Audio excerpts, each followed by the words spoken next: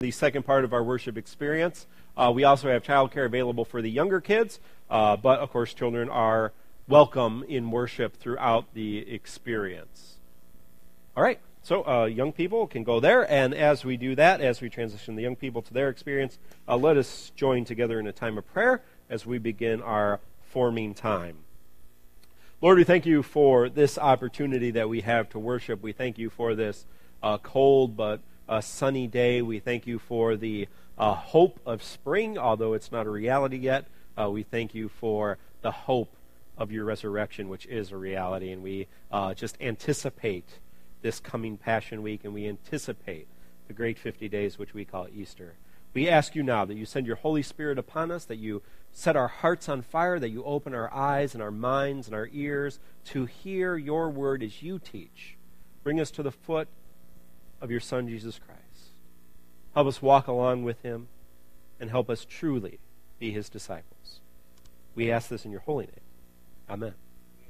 Well, I want to welcome you once again to New Life. I am Mark Myers, the pastor here, and we are in the second part of our worship experience, the forming time, or the teaching time. I also want to welcome all of those joining us online or through our podcast. If you ever miss a sermon and would like to go back, or if this is your first week here and you realize, well, there were 4 others and maybe it would be nice to hear those, you can go on to www.findnewlifeumc.org, and I believe that's in your New Life notes somewhere on the back. And you can listen to any of our sermons right off of our website, but you can also go to iTunes, go to New Life UMC, or just New Life UMC, and you can podcast or subscribe to our podcast and listen to any sermons that we've preached for about the last year and a half. So, a wonderful way to do that. Tonight is the 4th and final week in our series, Beautiful One. So tonight we come to the final 2 of our 8 Beatitudes. We've been looking at the Sermon on the Mount, chapters 5, 6, and 7 in Matthew, which is kind of a montage of Jesus' teachings. We've been looking at the first 8 teachings of those 3 chapters, which is known as the Beatitudes. So we are at the 7th and 8th Beatitude. We've looked at 6 of them so far. So as we look at those final 2 Beatitudes, and as we look at the entrance into Jerusalem story, and as we look at the crucifixion story tonight, I ask that you just enter into a time of preparation, a time of willingness to learn as we sit at the feet of Jesus, we hear his words, and we join in his last days on earth. The 7th Beatitude, which is found in Matthew chapter 5, verse something. What is it, verse 9? I don't have it written down. It's in there. Verse 9 and 10, I believe, are the last 2. Yeah, verse 9. Hear these words, first from the Authorized Version, King James, and second from the Common English Bible version we use. Blessed are the peacemakers, for they shall be called children of God. Happy are people who make peace, because they will be called God's children. Now, peace is a troublesome word, isn't it? When we think of peace, we generally think of the absence of war, the absence of conflict, going without trouble in our lives. We experience peacetime as opposed to wartime. We experience peace as opposed to conflict. But as we've been looking here this last several weeks, the Hebrew and Greek shed some light on the term peace for us. And the Hebrew word for peace, anybody know it? So I think somebody actually said it, shalom. Very common, well-known Hebrew word. If you have Jewish friends, when they go to temple Saturday night or Saturday morning, depending on when they worship, they will often use that familiar greeting, Shabbat Shalom, peace be with you on this Sabbath. Now, peace is not merely the absence of evil things in the Hebrew tradition. Shalom peace is to make all things whole, to make all things good. So when someone wishes you peace, shalom, peace be with you, they're actually wishing all good things for you. They're wishing you to not just go on in a content, peaceful life, but to truly have great things happen to you, to truly be blessed and to be lifted up.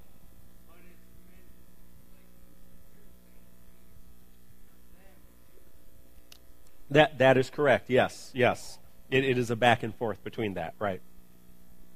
But the call of this beatitude is not for us to just experience peace. It is for us to make peace an active reality. Jesus says we are to be peacemakers. Blessed are the peacemakers. He doesn't say blessed are the peace lovers. And all too often we are peace lovers. We love when things are going well. We love when there's no conflict. We love when we are blessed and things are going good and we just feel just lifted up. But Jesus says we need to take an active part in peacemaking. Not only should we try to bring peace to conflict, but more than that, we need to actively engage in the work of doing good and bringing good to the lives of others. Peacemaking is actually engaging in good work, engaging in bringing good work to other people. Now, there's an old rabbinic tradition, an old Jewish tradition that dwells on what shalom really looks like and what it looks like in action. And this is a tradition that I believe Jesus was very familiar with. The tradition states that true peacemaking is not just doing good works, but true peacemaking is bringing people together. That is the good that we are aspiring to, not just doing good things, but truly unifying people. Now, if you look in our world, in our nation, in television, we are very good at division. If you do not believe that, go home and watch Fox News and then immediately watch MSNBC. And you will see that we are very good at division, regardless of which one of those, if either, you like. Go read your Facebook sometime, and you will see on your news feed a lot of drama and a lot of division. Even though we pretend we are all friends, we are masters of this art of division. Even in church, we experience that. Every time something doesn't go our way, we like to leave, and traditionally this plays out in denominationalism. Every time one church doesn't, or a group of people doesn't like the way one church goes, then they create a whole different church. Of course, back in the day there was only one or two, but now we have thousands and thousands of denominations every time that there's something, and some very good reasons, obviously, for division, but a lot of the times it's just because we disagree on something very small. Not the intention when Jesus said, and Jesus prayed in John, I pray that they will all be one, like we are one. That was not his intent. His call to action here in this seventh beatitude is that we, regardless of our political beliefs, our affinities, and anything that we do or think, that we may have true unity and that we may bring people together. Not tear them apart, but through Christ, that we may be one. Now, the result of peacemaking is being called children of God. And if you look in the Greek, which we're doing in this particular series a lot, if you look in the Greek translation, it actually says, you will be sons of God. Blessed are the peacemakers, they shall be sons of God. And that's really important. It's not a masculine and feminine thing. It's important because in the Hebrew tradition, when you were called son of, that meant you did the work of your father. You did the work of your parents. So if you were son of Joseph, as Jesus was, he was expected to do the work of his father, in that case, carpentry. In this wonderful beatitude, Jesus says, blessed are the peacemakers, for they are doing the work of God in heaven. They are doing the work of their Father and their Father's kingdom. Jesus is saying that unifying people, bringing people together, is God's work. That is the work God is calling us to do. So if we put that in our own term, in our own language now, and we look at this seventh beatitude again, we can state it as this.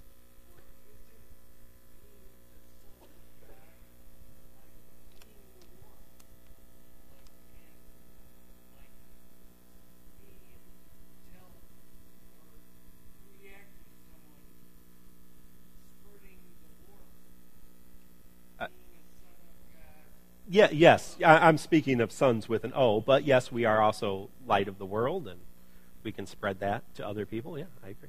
Yeah. Now, the seventh beatitude, as we have it written, because we strive to unite people, not divide them, we will be doing the very work of God. In the last week of Jesus' life, he came to Jerusalem, and even though he realized that there were many people there who wanted him dead, who wanted to end his ministry, who did not like him very much, he decided to go into Jerusalem. And he could have gone into Jerusalem in a lot of different ways. He could have come in with an army. He could have come in with intentions of war. He had the power to call a legion of angels. He had the power to just encourage men and women to pick up arms and fight for him. He had the power to come in like a king, adorned with jewels, adorned with finery. He had the power to make war, to create conflict, and he did create conflict anyway, but this is how he chose. In the final week of his life on earth, he chose to come to Jerusalem, realizing there were people looking to kill him. He chose to come in peace. And this is how he did it. Let's read in, we're going to look at Luke tonight. Luke 19, chapter 28 through 40. I think it's on the screen, I'm not sure. After Jesus said this, he continued on ahead, going up to Jerusalem. As Jesus came to Bethpage and Bethany on the Mount of Olives, he gave 2 disciples a task. He said, "Go into the village over there. When you enter it, you will find tied up there is a colt that no one has ever ridden. Untie it and bring it here. If someone asks, 'Why are you untying it?' just say, 'The master needs it.'" Those who had been sent found it exactly as he had said. As they were untying the colt, the owner said to them, "Why are you untying the colt?" They replied, "The master needs it." They brought it to Jesus, threw their clothes on the coat, and lifted Jesus onto it. As Jesus rode along, they spread their clothes on the road. Jesus approached the road leading down from the Mount of Olives. The whole throng of his disciples began rejoicing. They praised God with a loud voice because of the mighty things that he had seen. They said, "Blessings on the King who comes in the name of the Lord. Peace in heaven and glory in the highest heavens." Some of the Pharisees from the crowd, looking to make conflict, said to Jesus, "Teacher, scold your disciple. Tell them to stop." Jesus answered, "I tell you, even if they were silent, the stones would shout." So we go back to our final beatitude. We also approach the week throughout this series. We've been looking at events during the final week of Jesus' life. This was the event that started it, his entry into Jerusalem. As we finish tonight, we will look at the crucifixion. And fitting, as we do that the final beatitude is this: "Blessed are they which are persecuted for righteousness' sake, for theirs is the kingdom of heaven." It's in the King James Version. "Happy are people whose lives are harassed because they are righteous, because the kingdom of heaven is theirs." That's in the Common English. Now, in the time that Jesus was speaking, in the time that Jesus lived and for many centuries afterwards, following him would come with a cost. Following Christ would come with a major and severe and possibly life-ending cost. The early followers of Jesus, followers of the way, eventually called Christians, they would be isolated and outcast from the Jewish communities, the communities that they were a part of. Eventually, as the tradition grew and expanded from a small Jewish sect to a sect that reached all over the Roman Empire and into other parts of Asia and South Africa, or North Africa, the Roman Empire would take notice and start persecuting the Christians. They would seek them out, they would arrest them, they would torture them, try to get them to pay homage to Caesar, try to get to them to renounce Jesus Christ. They would send them into the gladiatorial arenas, have them fed to lions, have them crucified, have them executed. Thousands, maybe tens of thousands, maybe more, Christians in the first 3 centuries of the church were killed for proclaiming Jesus Christ as Lord. Now, times have changed for us and in our brothers and sisters in our churches in South Africa, our churches in Asia, our churches in parts of India and parts of the developing world. It is a crime to say Jesus Christ is Lord.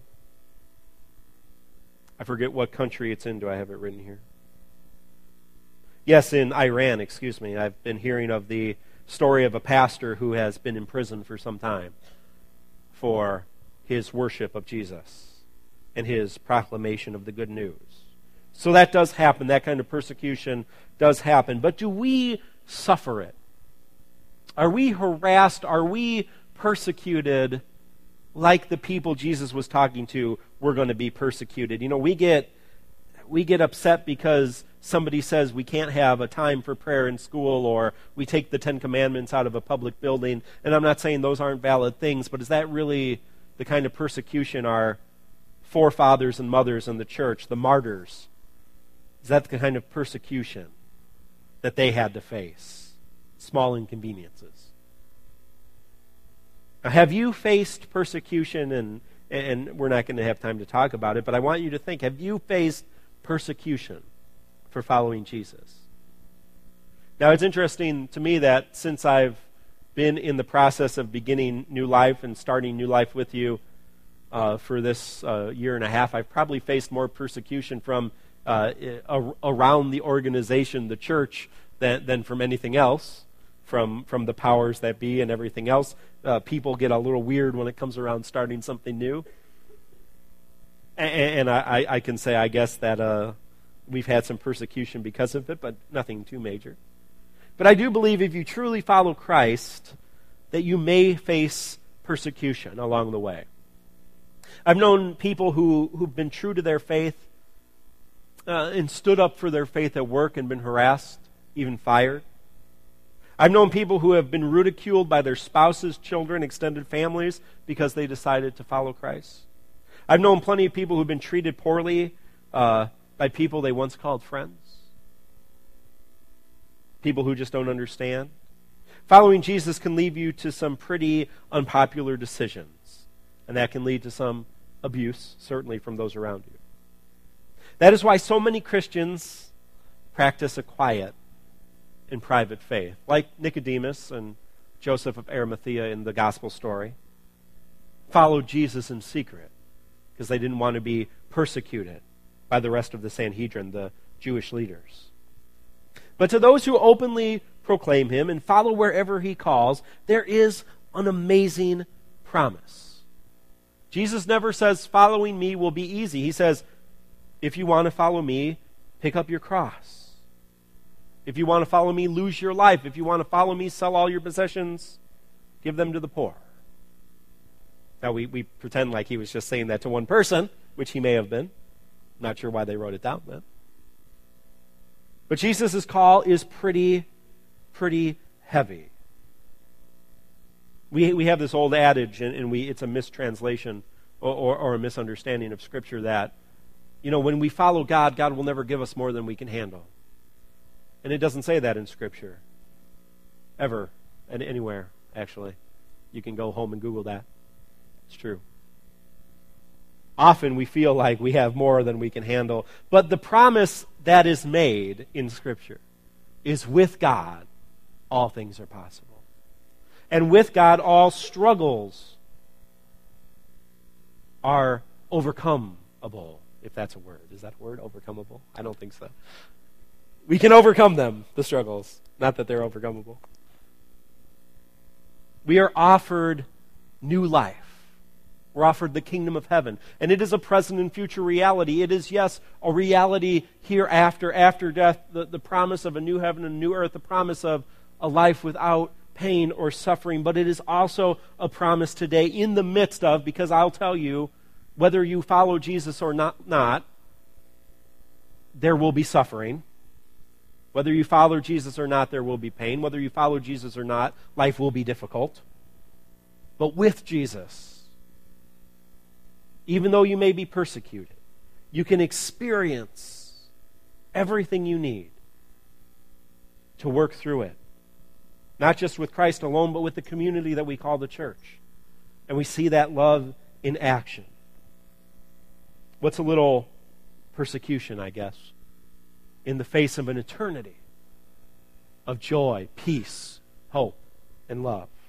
So as we close our 8th Beatitude and our final Beatitude, let's hear it in the language now that we've used. Because we follow Jesus Christ, even if we, and I want you to hear this, even if we lose everything, our hope is in the present and future reality of new life, the new life He has in store for us.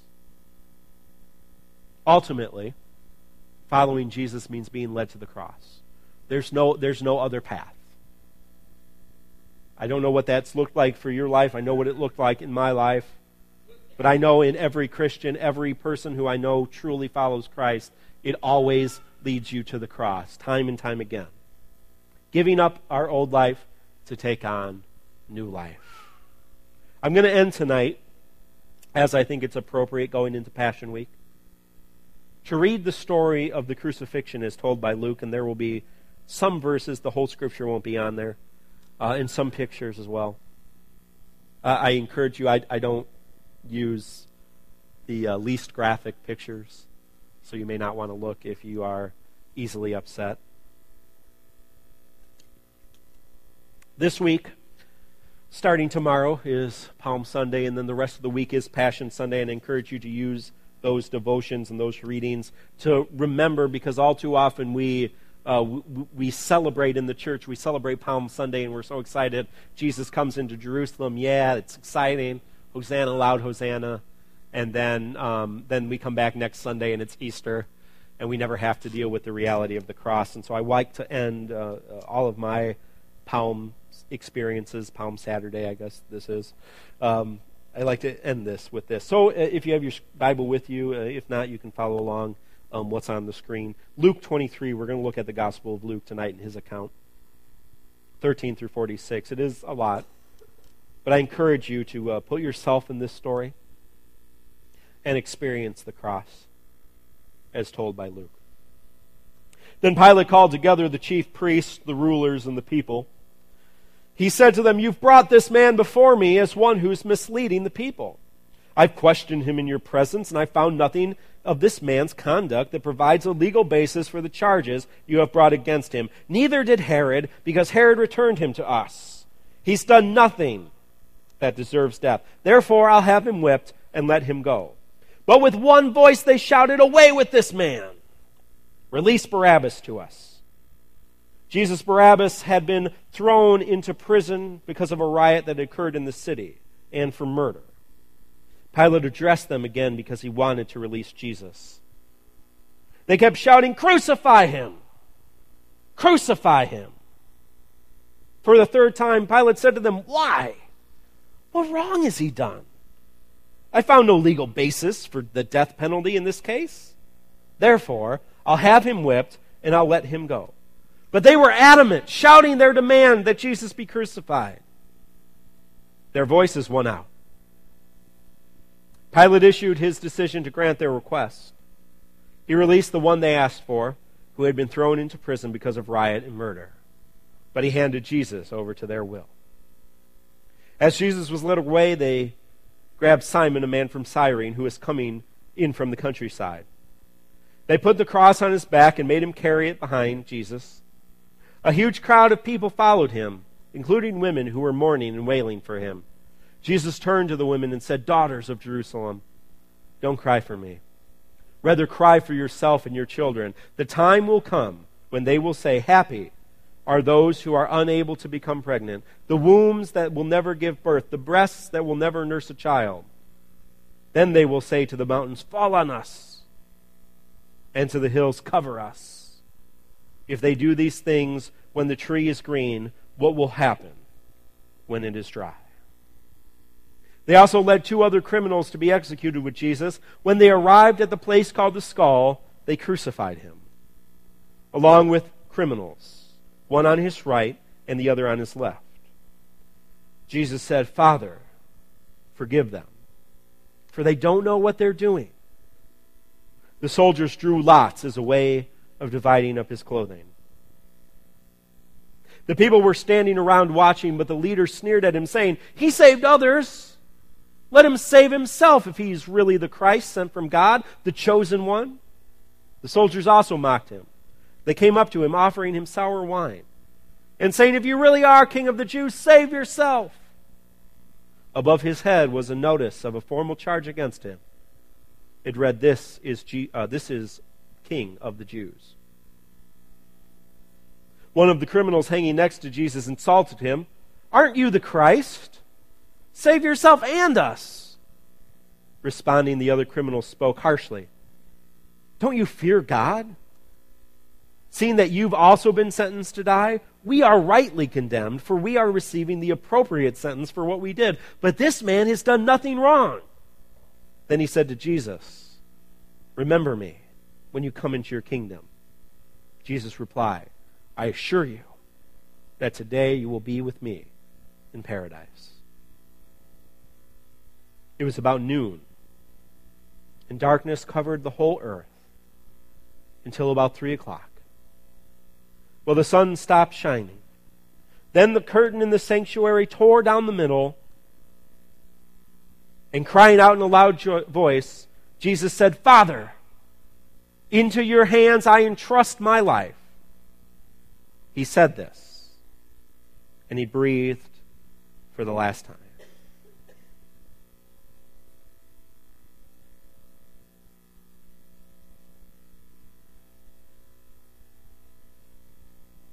Let us pray.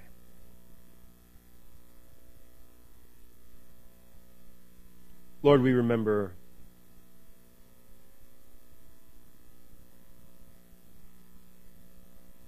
your journey from glorious entrance to humiliating death.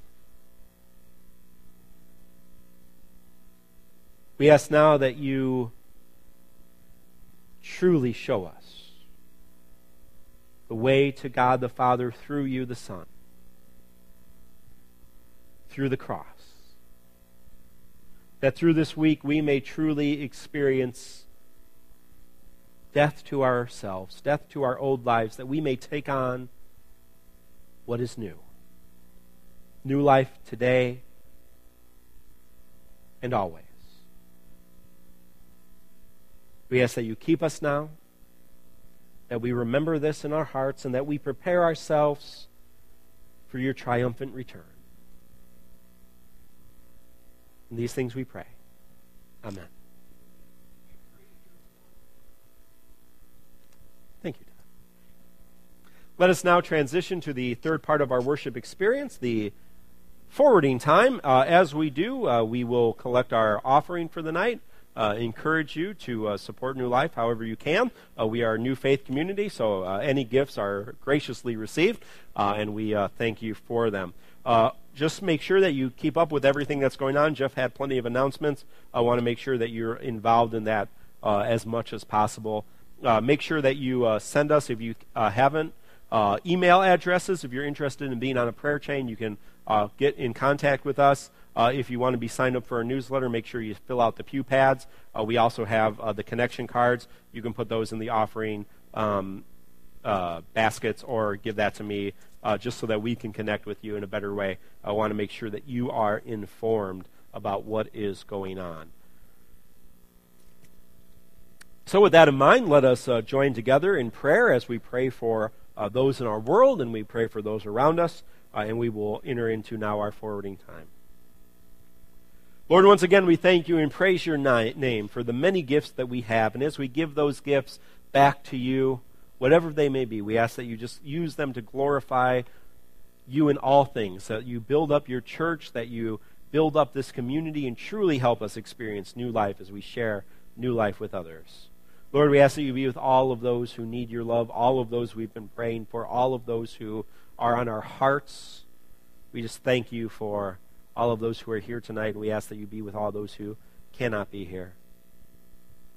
We ask that you be with all of those who lead, whether they lead in our world, in our government, whether they lead at home, whether they lead in the workplace. whether they lead in ways they don't recognize. We ask that you be with all people who are leaders, that you help them truly lead our world towards your kingdom. We ask that you truly be with all those who serve, our men and women overseas, those at home, firefighters, our police officers, those who are emergency workers, those in healthcare, those in food service, those who are out working in our yards and streets, those who keep us safe, those who serve us in ways we neglect, those who serve in our church, those who make this event possible every week. Help us serve them and help us become servant leaders in all that we do. Lord, we ask that you truly help us become disciples of your Son, Jesus Christ, that we may be disciples who make disciples. We may be people of new life who offer new life to others. We may be transformed, that we may bring transformation to our world and community. Therefore, we ask that you be with your church. Be with your one holy apostolic church. Be with your church here at New Life. Build us up. Unify us. And help us forever go into your kingdom. We pray these things in your holy name. Amen.